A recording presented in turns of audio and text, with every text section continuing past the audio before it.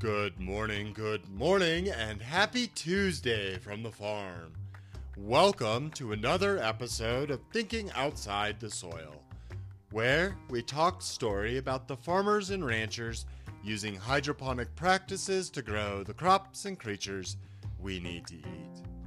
I am your host, Shawnee Alfalfa Seed, and thank you for being with us on this beautiful morning. It is actually colder here today in Colorado, and the sun is shining. -8 degrees without a wind chill. It's funny, us in the colder climates tend to forget that when the sun is out, it is actually a lot nicer than we can anticipate. However, I say that with a little bit of caution because even though the sun is out in some of those northern climates, it's still pretty cold. One advantage that we have here in Colorado is that it's pretty dry. Yesterday, I spoke about water use efficiency, and today I'd like to flip the script a bit and talk about that dryness that we do have here in Colorado. Today, I'd like to touch on drought, define it a bit, and talk about how we see some of it here in our lives. I know those people out there that have not seen a dry climate, perhaps some of my friends that I went to school with that live in tropical climates may not quite understand what it means to not have water. And when we don't have water, what does that mean for our crops? And what does that mean for our creatures? But real quick, while I got you here, if you like what you've heard or hear, please follow the show. Leave a review so others can understand and stay tuned. Now, drought is really this period of time when there isn't enough water to meet all of the needs in the area. And there's a lot of reasons for this. It can happen because it hasn't rained much or because people are using water more than usual. During drought times, we don't see enough water for plants and animals to drink, for those crops to grow, which is the biggest problem for us farmers and for the environment at large. And we see that drought is caused by a lot of different things, but most recently, we're seeing the effects of the climate and natural weather patterns that change and cause differences in how we're used to doing things.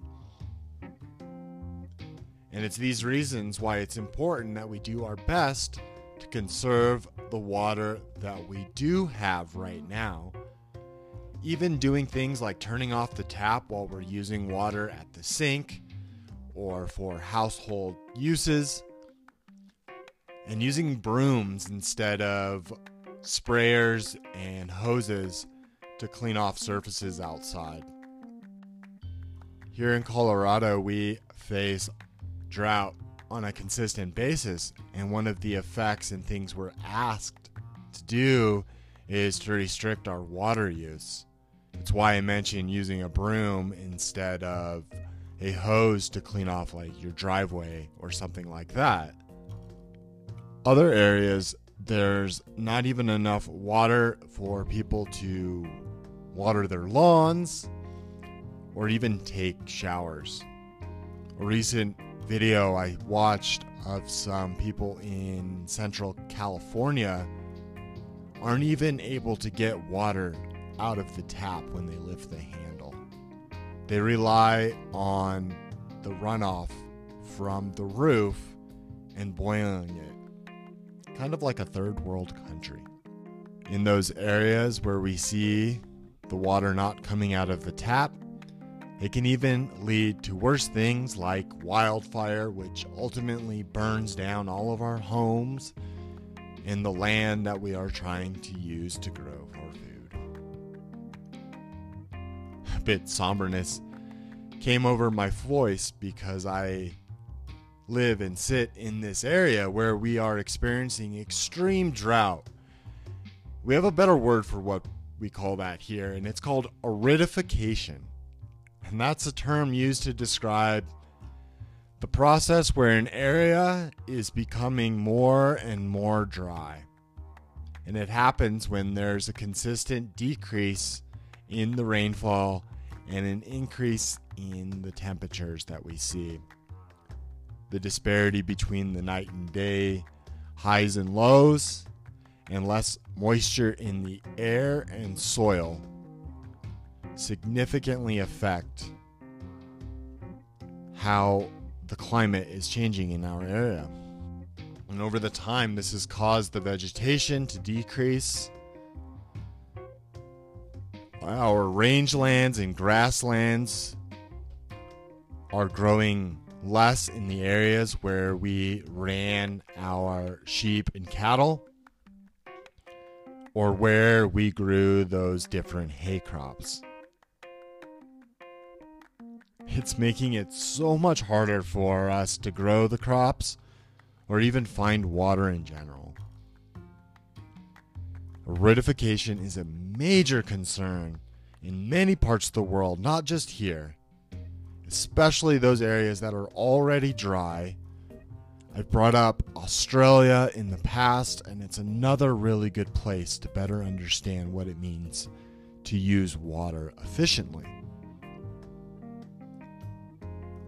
Areas like here and there are experiencing such a rapid rate of aridification that it's leading to desertification, meaning we're getting deserts. And it's making life even harder for all of the people and all of the animals living here.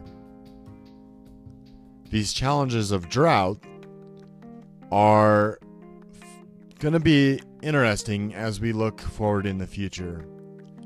It's people like us out there, the local communities, and rallying responsible government officials crying for us to do better things with our water and investing in the proper technologies and water management practices that are going to allow us to move forward.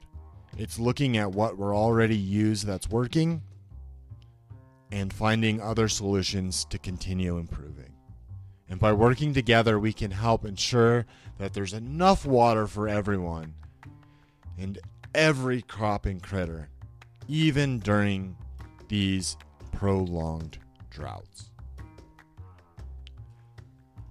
That is all I have for us on this Tuesday. If you've enjoyed this or any of the other previous episodes, go ahead and follow the show. Hit the notification button so you can get me in your pocket.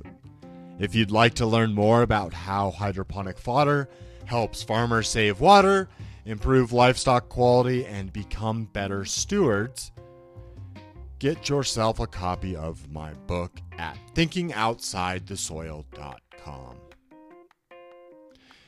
So be sure to follow the show, get yourself a copy of that book, and watch some of the videos in the link below so you don't miss out on becoming part of the next agricultural revolution. Join us again tomorrow for another episode. Thank you for being here. Take care and have a lovely day.